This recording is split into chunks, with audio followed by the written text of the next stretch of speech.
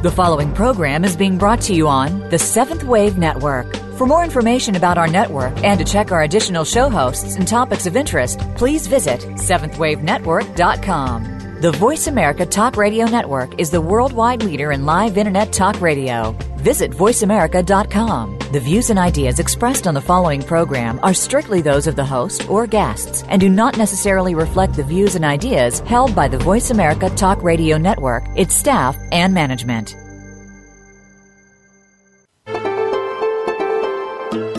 Welcome to Inside Out with your host, Beth Green. This is James Maynard, your co-host. Today's topic, meet a different Mary Magdalene, one who is real and relevant to our times. In 1988, host Beth Green was inspired to write the Autobiography of Mary Magdalene. Told to the author on the night of her death, this is a gut-wrenching first-person account of a woman who confronted extreme hardships, sexual abuse, discrimination, and the painful realities of her times, and who transcended anger and despair through scrupulous self-honesty. Her story is our story. Today we interview Lynn Hillix and Annette Hughes from the Stream Women's Group, which is offering a Healing Arts Theater production of the book in January. They will share how the book has transformed them, and Beth will speak about the process of writing it. Fact or fiction, you will see the truth of yourself in Mary Magdalene. Man or woman, you will relate. So let's heal together from our own pain, and let's reframe our views of Jesus and the Crucifixion, so we may help release the earth from 2,000 years of shame and blame. Perhaps Mary will join us. You can call in or email Beth with your questions. And now, here is your host, Beth Green, from the Inside Out. Hi, everybody. Merry almost Christmas. For many of you, when you hear this, it will be Christmas or just afterwards. Here we are today, and it's a beautiful sunny day in Southern Oregon. It's been so cold. It's been a white Christmas, and now that Christmas is coming, the ice and snow have melted, and I don't miss it a bit. I'm very happy to see the sun. It makes me feel good, and it makes me feel great to be with you today. This feels like a very special time of year. Christmas, I guess, can carry a real spiritual quality to it. Last week we had a great show where we interviewed Helen Hillix DeSanto, and we talked about how to deal with the holidays and blues and anger and envy and anxiety and getting out of all of that. And I hope that many of you listened to that show, and I hope that you benefited from it. As we go forward, now we're going to be taking a look at another side of Christmas, which is the sacred side. It doesn't matter if you're Christian or not. Any kind of spiritual holiday can touch every one of us. So I'd like to first share with you a comment that we got on to our last show from someone who, in fact, I was supposed to read this last time, but I forgot. So it was from a woman named Sandy, and I believe she lives in Atlanta, but I'm not sure. Anyway, she said there was a comment that she wanted to offer, and this is her way of dealing with the holiday craziness. She said, "My brother and I decided years ago to make a donation together instead of buying each other presents. My other friends and family members make donations instead of buying me gifts too. Though I'm happy to shop for those who share with me what they'd like, I don't need any more stuff. So to me, this is a more sustainable way of looking at the holiday gift tradition. My nieces are creative and took it even a step further. When getting a donation on Heifer International, instead of donating a goat or a cow, they donated hives of bees because they provide food but they won't be eaten. A thoughtful donation that this vegetarian hadn't considered." I look forward to hearing you on the podcast. Sandy Fry. So thank you, Sandy. What a great comment and a great thought. Another way of celebrating the holidays. So I'm going to get immediately into the subject of Mary Magdalene and the Autobiography of Mary Magdalene today. It seems so perfect to talk about Mary Magdalene and this book as we come into Christmas, because there's quite a lot of focus, of course, on gift giving and some focus on Jesus, a little focus on God, and just a very small amount of focus on Mary Magdalene. But many people are actually interested in who she was. Now, I don't even know if Mary Magdalene existed in a historical sense, but all I can tell you is one day, it was about 1988, I would say, I woke up and I heard a voice in my head, which happens to me frequently, and it said, Beth, you are going to write the autobiography of Mary Magdalene. And I said, well, but I haven't even read the New Testament. And I heard, that's why you're going to write the book. So obviously, whatever level of consciousness was speaking to me and through me really wanted me to be a blank slate and have no opinions about Jesus, the crucifixion, Mary Magdalene, or any of the rest of it, and not be influenced by the traditional stories, so that I could bring forward another perspective. Now, again, to me, it really doesn't matter whether there was a Mary Magdalene or not, and it doesn't even matter whether that Mary Magdalene, if she existed historically, was speaking to me. But some Mary Magdalene started speaking to me or some energy or consciousness started to speak through me, because I sat down and this book came out almost word for word for the way it is now. When I say almost word for word, I think that I may have changed one word, and that was because the publisher that I was working with at the time was a little freaked out when it said that Mary, the mother of, quote, mother of Jesus, had already had children. So I said, okay, I'll take that out. But everything else just came out like someone was talking to me. That's my favorite way to write a book. I've written many books, and most of them, except for Living with Reality, have been written that way, so that it just kind of comes out.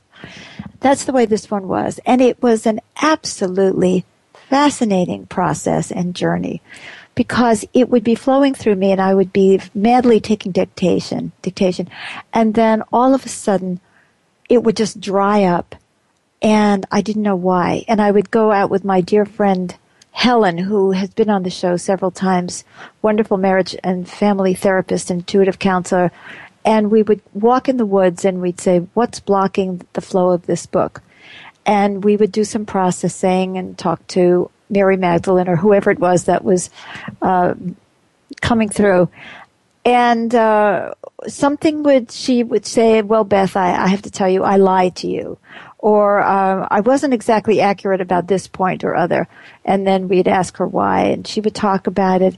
We'd clear it up, and all of a sudden, the book was flowing again. I mean, it was amazing. It was like doing therapy. And where I would go when I actually wrote it in the book, I'd go back and I'd sit down and it would begin with, well, Beth, I think I wasn't completely honest with you about this. And she would go on and she would keep speaking. So the format of the book, it's a very small book, by the way, small in terms of pages. It's 99 pages. It was that she was speaking to me on the night of her death, which of course we know was many thousands of years ago, but in my world it was in sometime in 1987. And what struck me about this book and this story is how much Mary Magdalene is a symbol of all of us, especially us women. I listened to her and I thought, my God, that's me, and that's me, and that's me. When she talked about sexual abuse, we did the very first healing arts theater production we ever did many years ago. I would say it was back in the early 90s, was a theatrical production of monologues from this book. And there were men in the audience who were in tears because they identified with her struggle and her pain, her abuse or her sexual abuse, and who she was and how she became an abuser and all of the above. But on top of that, Mary Magdalene tells a very, very interesting story of the crucifixion, her perspective on it, and how she saw Jesus and his trying to be the savior of the planet. And she was so angry, and she really questioned his behavior in a very poignant way. And she came through this process, full of anger and pain, and she just talked about that. And as she cleared all of that, you could also see that she was doing something vitally important for our planet, which was releasing the earth from the shame and blame of the crucifixion. That instead of shaming humanity for the crucifixion, it wasn't the Jews and it wasn't the Romans and it wasn't the people, how she talked about how this came about and what Jesus' role was in it. And it just felt like a purging of an ancient shame. And I have been a spiritual teacher for over 33 years now, and I have been taught that shame is not a way to teach people.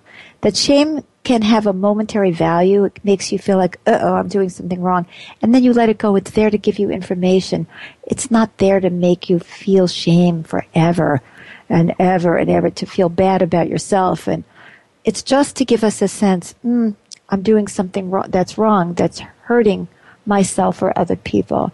And so that constant litany of shame around Easter particularly, but always comes up around Jesus, that he died for our sins and all of that stuff, just casts a kind of a dark pall over the whole earth, and it brings a negativity around the beautiful story of a human being who strove to walk a path that was godly in our sense of, caring and love and caring for others and that story. So that is why this book is also part of releasing the earth from the shame and blame of the crucifixion. So that part is a very interesting story.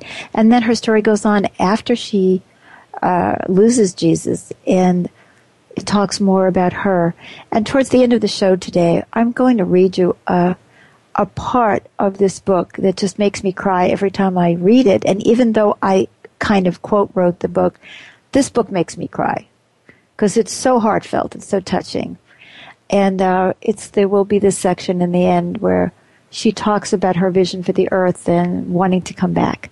So please stay with us as we bring to life the autobiography of Mary Magdalene through the contributions of Annette Hughes and Lynn Hillix, who are both member of the women's group of the Stream. And they're going to tell you later on in the show about the retreat that's coming up and what the Healing Arts Theater is all about. But first, I'd like to introduce you to them. So, Annette, are you with us? Hi, how are you? Oh, very good, Annette. It's great to hear you. And Lynn, are you with us? Good afternoon. I'm here. Oh, wonderful. Well, Lynn has been with us before, and she did such a great job. We just had to have her come back. And Annette, this is her first time on Inside Out, but she did play Mary Magdalene in a Healing Arts Theater production of the Autobiography of Mary Magdalene some years ago in California. And so she's very connected to the book. And so welcome both of you to this very special Inside Out, where we are bringing a more healing and gentle energy into the celebration of Christmas than maybe some of us have been feeling lately with all the helter-skelter. So let's start with you, Annette, since you played Mary Magdalene at one time in monologues from this book. How have you been impacted by being connected to this Mary Magdalene, this different Mary Magdalene, a wonderfully, very, very spiritual woman, and a woman who, by the way, was very close to Jesus according to her own autobiography? How have you been impacted by this Mary Magdalene? That's a good question. You know what? When I think of Mary Magdalene and my experience of connecting to her, I think of her strength and her perseverance and her willingness to let go of her righteousness and have embraced self-honesty. Yes. And I think that has been inspirational for me. Yes, she's so gut-wrenchingly honest about her own part in everything. I mean, she ends up, first she's furious with Jesus, and in the end, she makes amends. And she tells us things about herself that were very hard for her to say. So I was inspired by that too. Now, Lynn, and on her yes. deathbed, no doubt. So she allows herself to be more honest and more honest and more honest, which is very inspiring. That's a very good point. And so we should be, but hopefully we'll do that before we die. And Lynn, I'd like to ask you, you're the leader of the women's group that's putting on this production. It's one of the reasons we wanted to have you on, aside from your delightful personality and wonderful radio presence. So welcome. How have you been impacted by the Mary Magdalene in this book? You know, Beth, as I was listening to you doing your introduction, and you were saying how but I have never read the New Testament. And I was thinking back over my life as an atheist, and I was always trying to collect more and more and more and more information about Jesus and the Bible to reaffirm my atheism. But I never thought of the human beings in the Bible. And this book really brought to me the fact that Mary Magdalene was a human being. Mm-hmm. And she had all of these experiences for real. It's not just a fable in a book. So the book really, really, tells of a real person. And I thought so much about my own mother. And she was kind of a rebel in the 50s and struck out on her own without men and had to make her own way. And, Mary was like that. She had so few choices at that time to make a living for herself independent of men. So she took the path that she could and really became an independent person. That is very true. And the path she took was a little bit different from the way she's traditionally seen as being. Even the part about her being a prostitute was so fascinating, because I know there are people today who say, well, they don't think Mary Magdalene was a prostitute. I don't know. See, I'm not trying to argue any of that. This is the book that came through.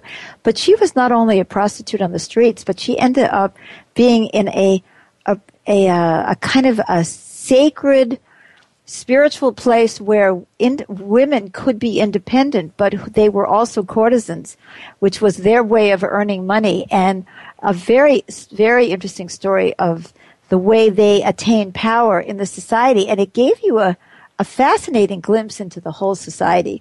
So we're going to come back and talk about all of that in a moment. But I'd like to share something with you before our break about, this is from the beginning of the book, when she says, I'm afraid I'm making a mistake telling you of my life, committing myself to a story, a formulation that will pretend to encompass that which cannot be contained in words. Till this day, no one has been able to get that from me. A story that others will inevitably set in stone, a story that will be told and retold, a story that pretends to be true. But I ache to make peace with God before I die. So I am committing myself here to telling you the truth as I understand it, the truth of my life and my world. And by the truth, I don't mean the facts, because too many facts blur the truth. I love that line. I've never forgotten that line since it came through my fingers. Too many facts blur the truth. And as she goes on, she says, and by the truth, I don't mean the facts, because too many facts blur the truth. No, I mean the truth from the inside. What I know, what I saw, what I felt. Yes, and isn't that really the truth? Don't we all walk around with this inner vision of what we are experiencing, which is much more profoundly important than all the stories that we ever tell?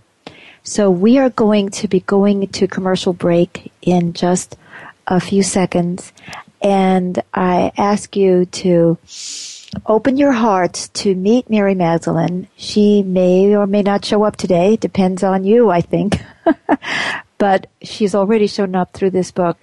And don't go away. We will return and interview Lynn and Annette.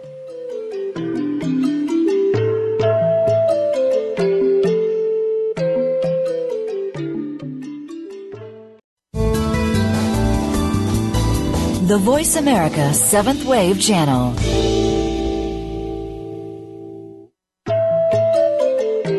Bring Beth into your world in person or via the internet. Learn how by visiting her website, bethgreen.org. At the website, sign up for her newsletter to keep abreast of her latest activities, blogs, videos, and more. Just for signing up, you'll receive a free PDF copy of Living with Reality, her 688-page volume that helps us understand ourselves in relatable terms, as well as offers a proven program to heal and co-create a better world.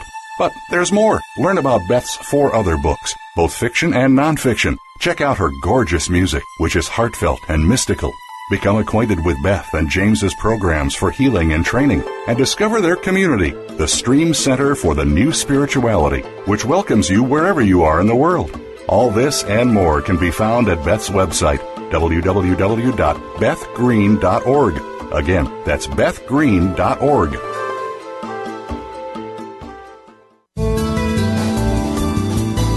Invite meaning and inspiration to your life. This is the Voice America 7th Wave Channel.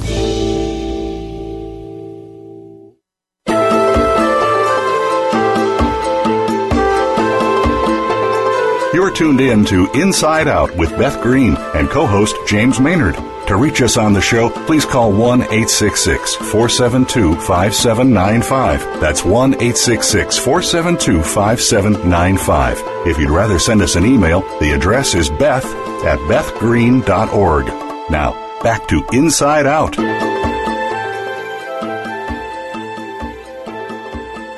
Welcome, everyone. So we are talking about the Autobiography of Mary Magdalene. It happens to have been written by Beth Green or channeled by Beth Green, but that's not why we're talking about this book. We're talking about the essence of this fascinating woman. And I'd like to ask you, Annette, first, to share with us a passage from the book that really impacted you. I know there are many, many, but which one comes to mind? Oh, boy.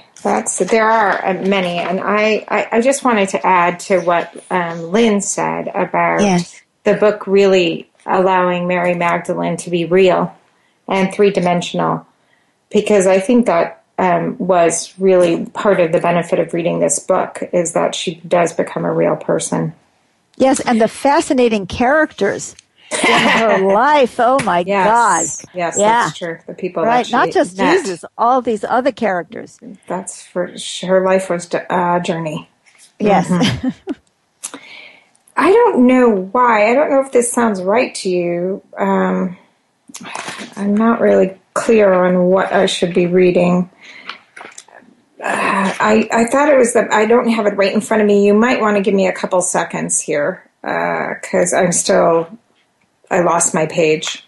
Oh, okay. What about you, Lynn? Are you ready? I am ready. Oh, right. I got guided right to my page, which I'm very grateful for. Okay. Okay, Jesus lacked detachment. He wasn't willing to allow people to suffer the consequences of their actions. Many betrayed him, and he knew they would, yet always he tried to protect them. Many used him, and he knew they did, yet always he allowed them to do so.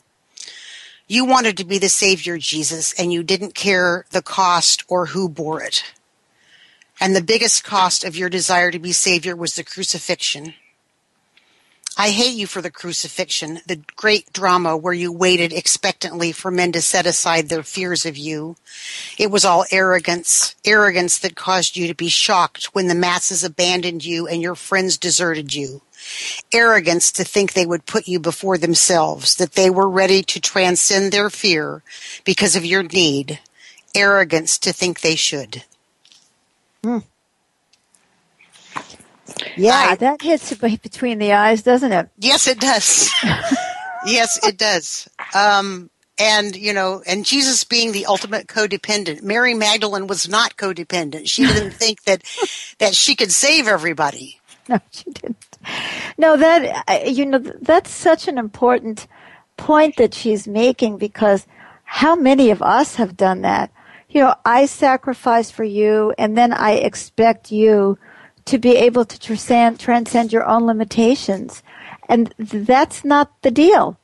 The deal is that I need to do what I need to do because I need to do it. and really not have an expectation that that will transform you or that that will show up in your behavior in any way. And I mean, this is like every mother. I'm sure you identified with that. Very much so. Annette, do you identify with that passage? Well, it's funny because that's the passage I wanted to read, and for some reason I lost it on my page because I thought I could see her her anger at Jesus and for what he was trying to accomplish, and she even says, you know, you wanted to be the Savior, Jesus, and you didn't care who it cost or who bore it.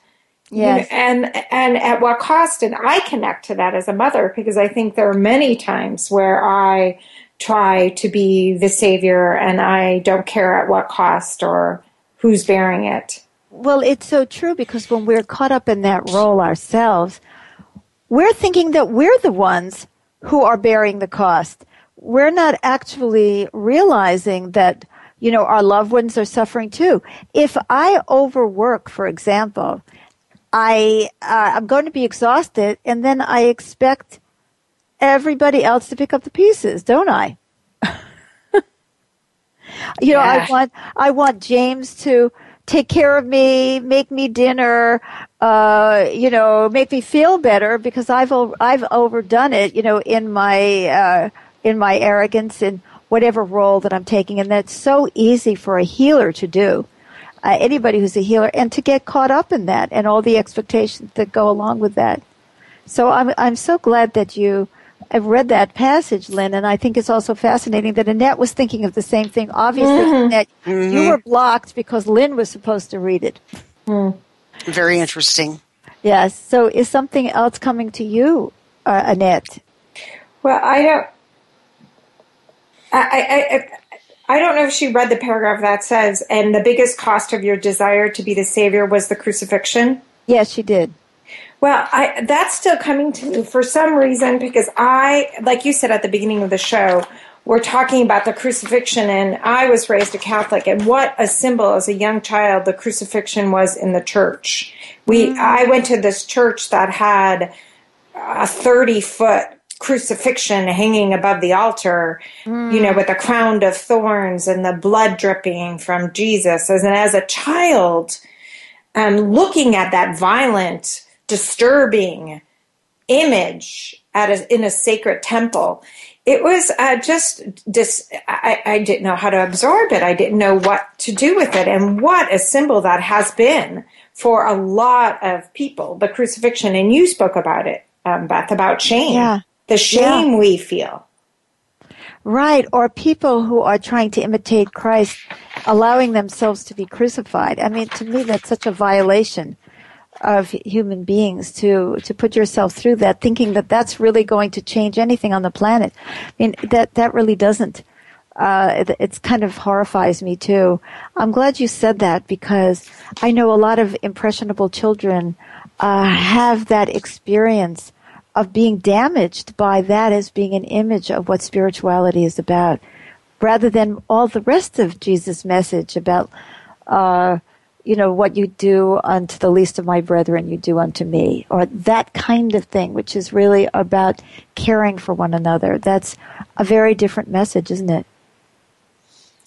It is. Yes, I'd also like to share, if I may. Please.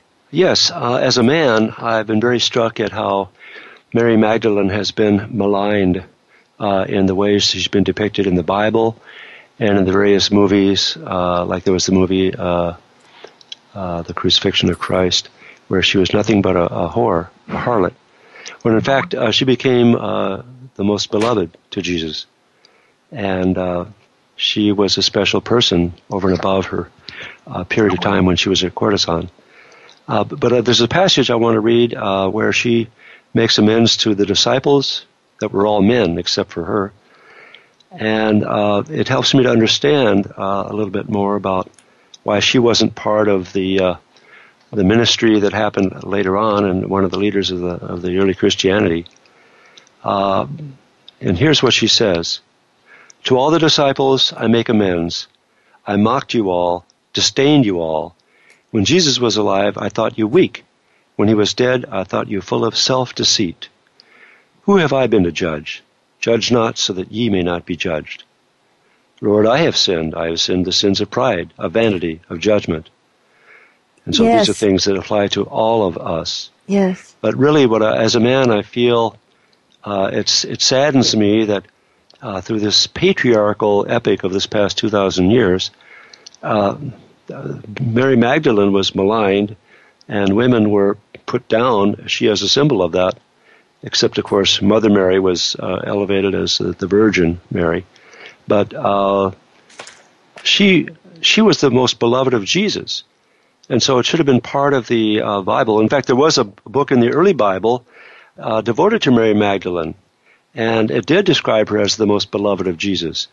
And so this would have given women an equal standing with the men who were the disciples. And I feel that that's what was deservedly the right thing for Mary Magdalene, but it did not happen. And it's to our loss that it did not happen, because that would have elevated women in general and perhaps helped women to be seen more as equals earlier on. Yes, we have a caller, Helen from California. Hello? Hi, Helen. Hi.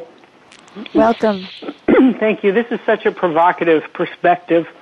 I'm wondering if the listeners or James or anyone, listeners or the guests found themselves having their own reactivity to the story. And if so, what did they learn from that? Fabulous question. Thank you. Did any of our guests have a reaction to the story? By the way, it's not all about Jesus and the crucifixion. There's a lot in this book of just about Mary Magdalene and her prior life that help you to see her as having had her own spirituality before she met him. But this is certainly a good topic since we're on Christmas. Yes, so Annette or Lynn, did either of you have a reaction to the book? I'd like to say something. I went into the book exactly like Mary thought that I would from the beginning, by thinking, you'd better tell me the truth, and this better be accurate if you're claiming to be the autobiography of Mary Magdalene. Mm-hmm. So I went into it with resistance to believing what she had to say. Mm-hmm. But as I read more and more, I could relate, to what happened in her life. Yeah. And was able to let go of, having a hard fact or have it be true or have it be real, but just to have it be the story of a woman. Mm-hmm. And then the other reaction I kept having in the book, which made me laugh, was she keeps saying, I'm going to tell you secrets about Jesus. And I keep thinking, yes, tell me more about Jesus. Instead of, wanting to know more about her, I want to know more about the secrets of Jesus, the dirty little secrets. Uh-huh. And it wasn't anything like that. No, it was nothing like that. No, it wasn't.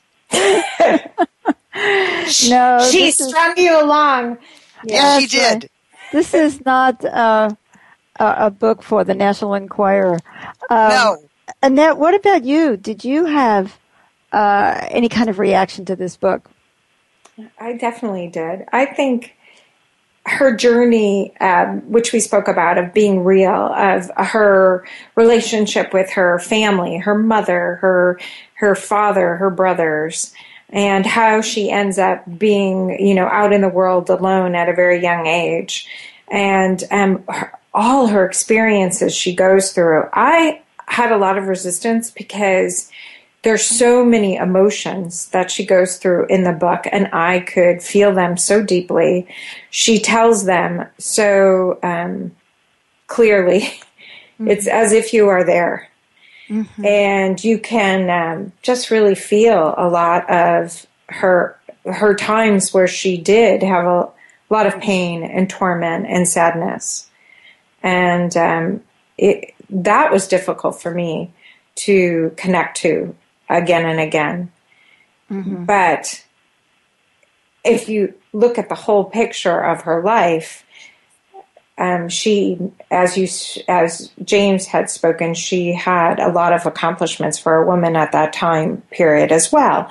And she did really grow and evolve as a woman. But there was a lot of sadness in her life. And starting with her relationship with her mother. Yes. Who basically told her to put up with her lot as being a woman and having no value, not being important to God. And I would like to say that one of the themes that runs through this book is just that she, she grew up in a time where women had no value. And for instance, early on in the book, she says, I thirsted for conversation and ideas. I too wished to talk to the Almighty and be heard by Him. I despised to be unseen, to have to spit to gain His attention. She's talking about how the men were dominant in the religion at the time, and that the Almighty had no time for her, and this is what she was being taught. She said, sometimes I would ask my mother, do you think the Lord of the universe is listening, is watching? Do you think we could converse? And she would shrug her shoulders and continue to grind grain.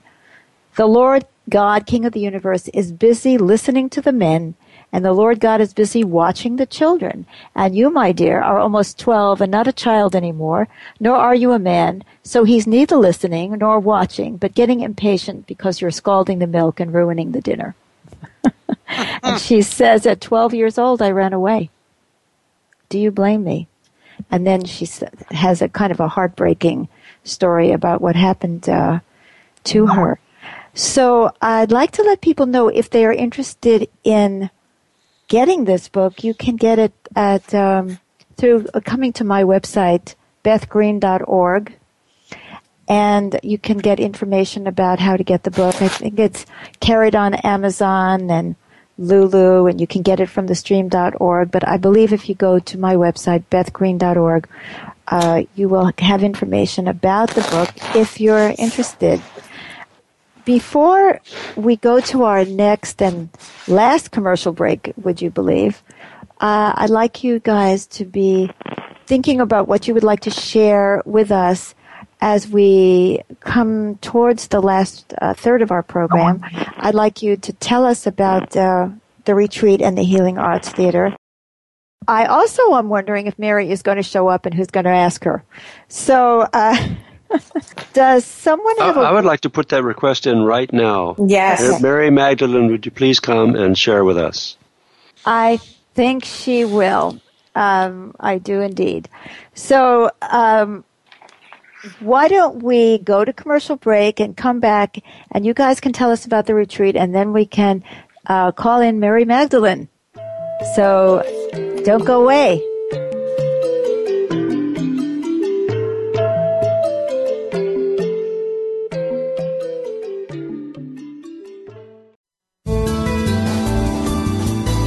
Be visionary. This is the Voice America 7th Wave Channel.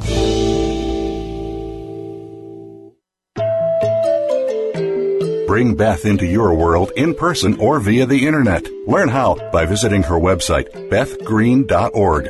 At the website, sign up for her newsletter to keep abreast of her latest activities, blogs, videos, and more. Just for signing up, you'll receive a free PDF copy of Living with Reality, her 688-page volume that helps us understand ourselves in relatable terms, as well as offers a proven program to heal and co-create a better world. But there's more. Learn about Beth's 4 other books, both fiction and nonfiction. Check out her gorgeous music, which is heartfelt and mystical. Become acquainted with Beth and James's programs for healing and training, and discover their community, the Stream Center for the New Spirituality, which welcomes you wherever you are in the world. All this and more can be found at Beth's website, www.bethgreen.org. Again, that's bethgreen.org.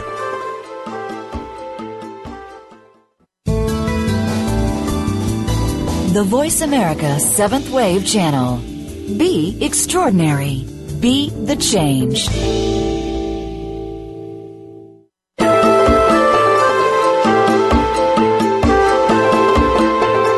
You're tuned in to Inside Out with Beth Green and co-host James Maynard. To reach us on the show, please call 1-866-472-5795. That's 1-866-472-5795. If you'd rather send us an email, the address is beth@bethgreen.org. Now, back to Inside Out.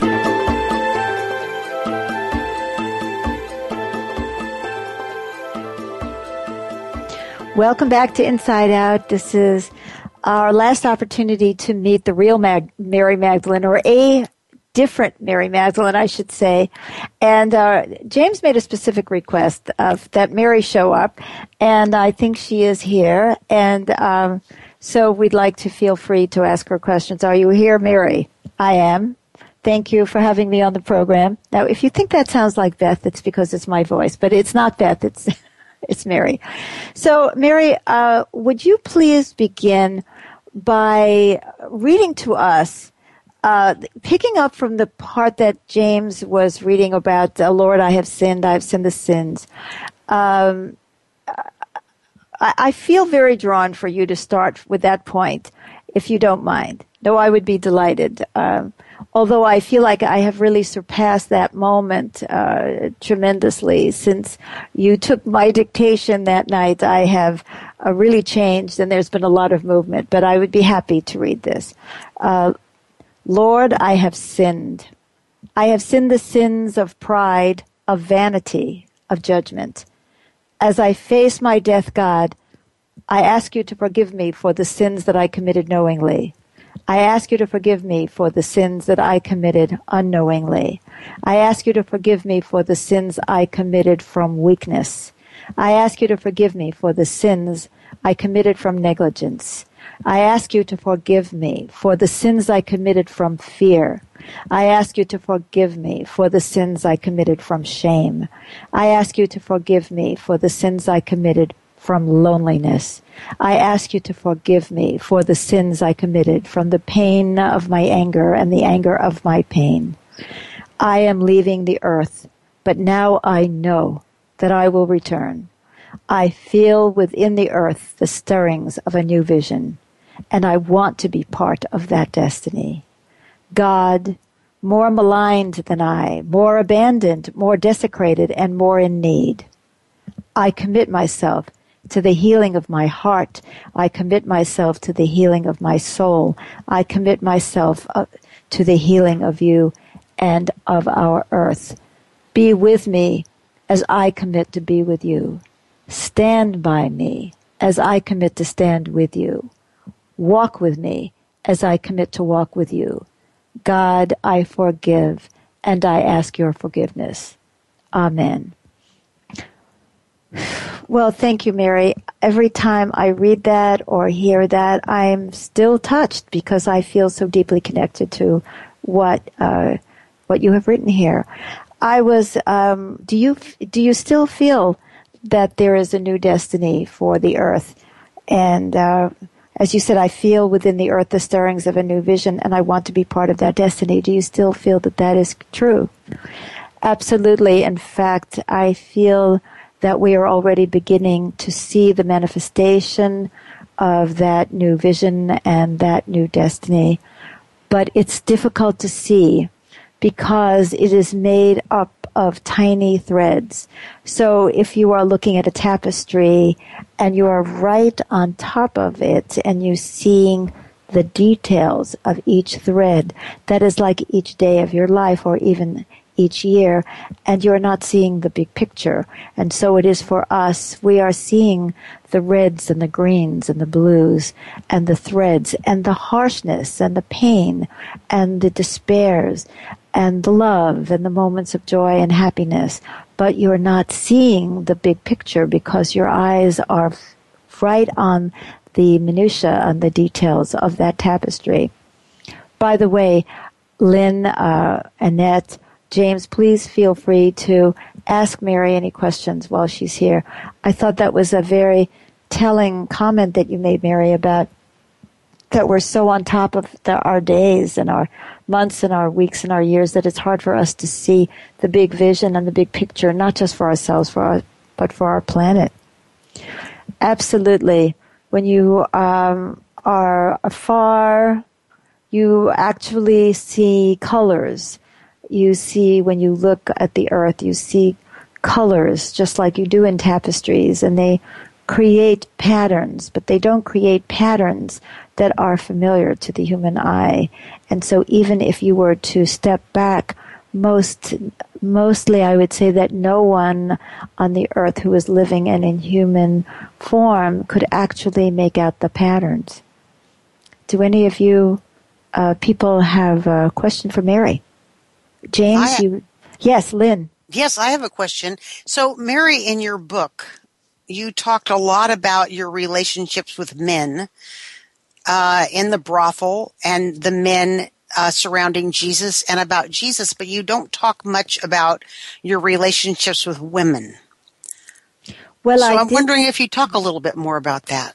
Well, I did speak, thank you. I did speak about my relationship with Miriam, with whom I shared the tent in the brothel, and the pain and love that was in that relationship, and the pain that she carried within herself. And I spoke about Azeba, who was my spiritual teacher, who brought me into a higher level of self-love.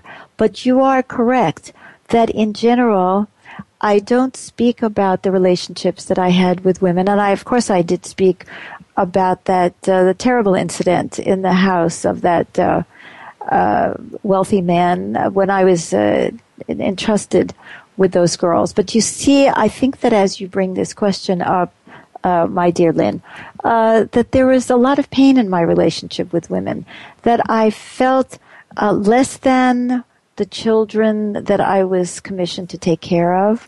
I felt that I was on an equal level with the rest of the women who were kind of the scum of the earth who lived in the brothels as I did. And I felt alienated from the women who took on the roles of being the devoted mother and sister and the traditional roles, as well as feeling alienated from the women who, like my mother, were so willing to accept their fate. And I was very alone in my consciousness. I am not going to pretend that, in fact, I was the only one who had these thoughts and feelings. I mean, this was so much the power of meeting Azeba, was to meet a strong, powerful woman. But even she had a kind of a negative view of men and wanted to use them as well. And I struggled inside myself with a love-hate relationship with men, but very much wanting, as Azeba did, to express myself as an autonomous being, and there wasn't a lot of space for that in the society.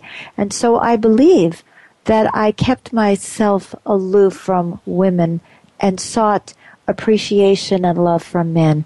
And I would not be surprised if that were not true with many women, even today.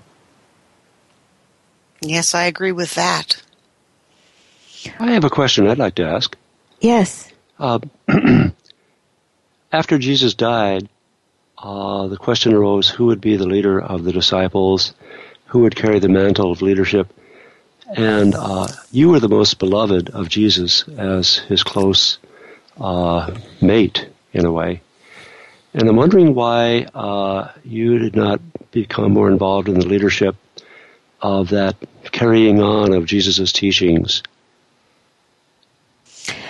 Well, I did for a while, if you remember. I did try to work with the women, but you see, at first I was so crushed by the crucifixion and by the loss of my beloved that I was not really able to do very much. Peter was the one who leapt into action. He was the one who was gathering people, and until we left and we went to the caves in Southern Europe, he was very active. But there was also another fact, which I'm sure you can appreciate, which was that in the society, they were not looking to a woman. In fact, during Jesus' life, I was not really invited to participate as a peer, and there was a lot of resentment and suspicion. There was also the fear of any women being participants in that deep way, because the men were living this little, tribe of, the brotherhood, the good old boys club. So there wasn't a lot of space in that, and I did make some effort to work with women afterwards. But the life had gone out of me, James. I was a shell of a person, and then, of course, I went and I had this other baby, and she died, and it was, I didn't have the capacity to really come back until now.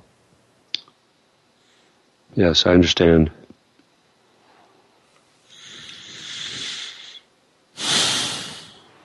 Anyone else have a question for Mary? I do, Mary. I remember in reading your book that you shared that if you came back to the earth, that you would like to, and I'm paraphrasing it, but I do remember you saying that you'd like to have like an ordinary life, and have ordinary attachments to people and things, and maybe a different sort of life. Why was that so appealing to you? Well, thank you for asking me that, Annette. I think actually those feelings have passed for me, but I did feel them then. I wanted to have some peace. I wanted, at least in my mind, I wanted to have a mate who would not be roaming around, aggravating people and provoking people and being out late organizing people and being so caught up in his own destiny that he didn't have that much time or energy for me or for what I was going through. He was very much the center of our coupleness. And so I wanted to have that, and I looked at other women and I thought, oh my God, wouldn't it be wonderful to just have a more ordinary life? But as I sit here today, I know that I would never be satisfied with that either. And so, oh well. Oh, thank you, Mary. I see we have a caller, Erica from San Diego. Hello. Hello, Erica. We just have a few moments, so please, a quick question. Yes, I'm sorry I'm late to the show today, and so this may be, I hope it's not a repetitive question. That, Mary, that you're back, in a sense, for a short while with us. I'm wondering what you are seeing in terms of women's evolution and a direction you may have for us at this time. Oh, Erica, that's such a very good question. So much. I mean, I don't even need to tell you how different life is for women today. And I know that Lynn is going to be speaking in a moment about a women's retreat that you are going to plan, and where you're going to be basing it on this book. But I would say to every woman out there, don't use any excuses anymore. The freedom that you have compared to what we had is so phenomenal. No excuses. I don't care how tough it is. Go out there, make your contribution, be your own person. Lynn, would you like to share something about the upcoming retreat?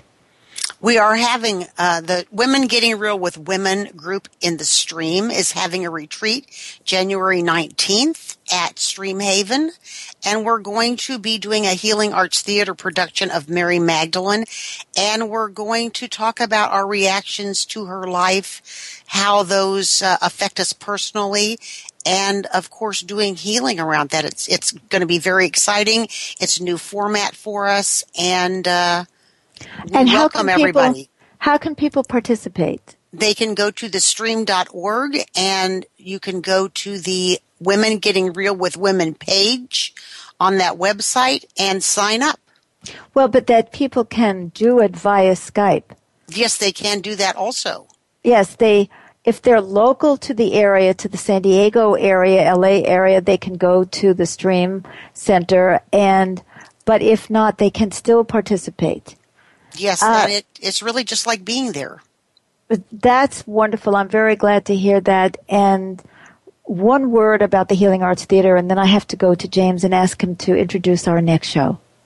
Annette, would you like to say something about the theater? It's a great experience for those who participate in it and those who watch it. It's a real chance to have a healing experience. And it tends to be it really breaks the walls down of audience and performer. And it becomes a very inclusive kind of theater.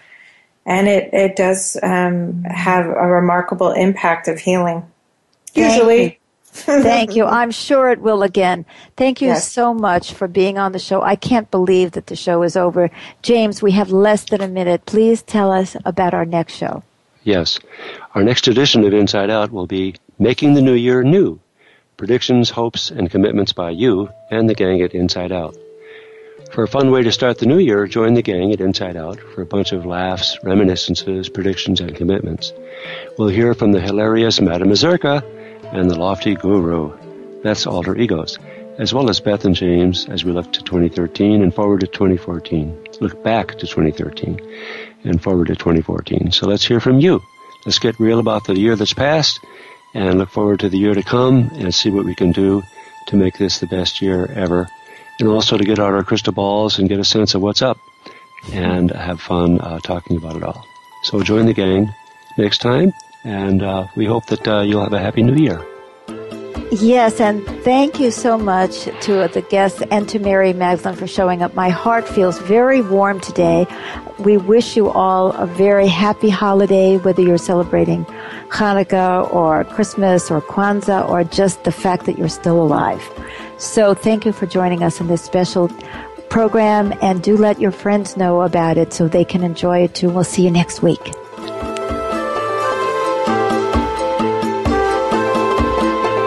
Thank you for making us a part of your week. Listen for the next edition of Inside Out with Beth Green and James Maynard next Tuesday at 6 p.m. Eastern Time, 3 p.m. Pacific Time on the Voice America 7th Wave Channel. Have a great week.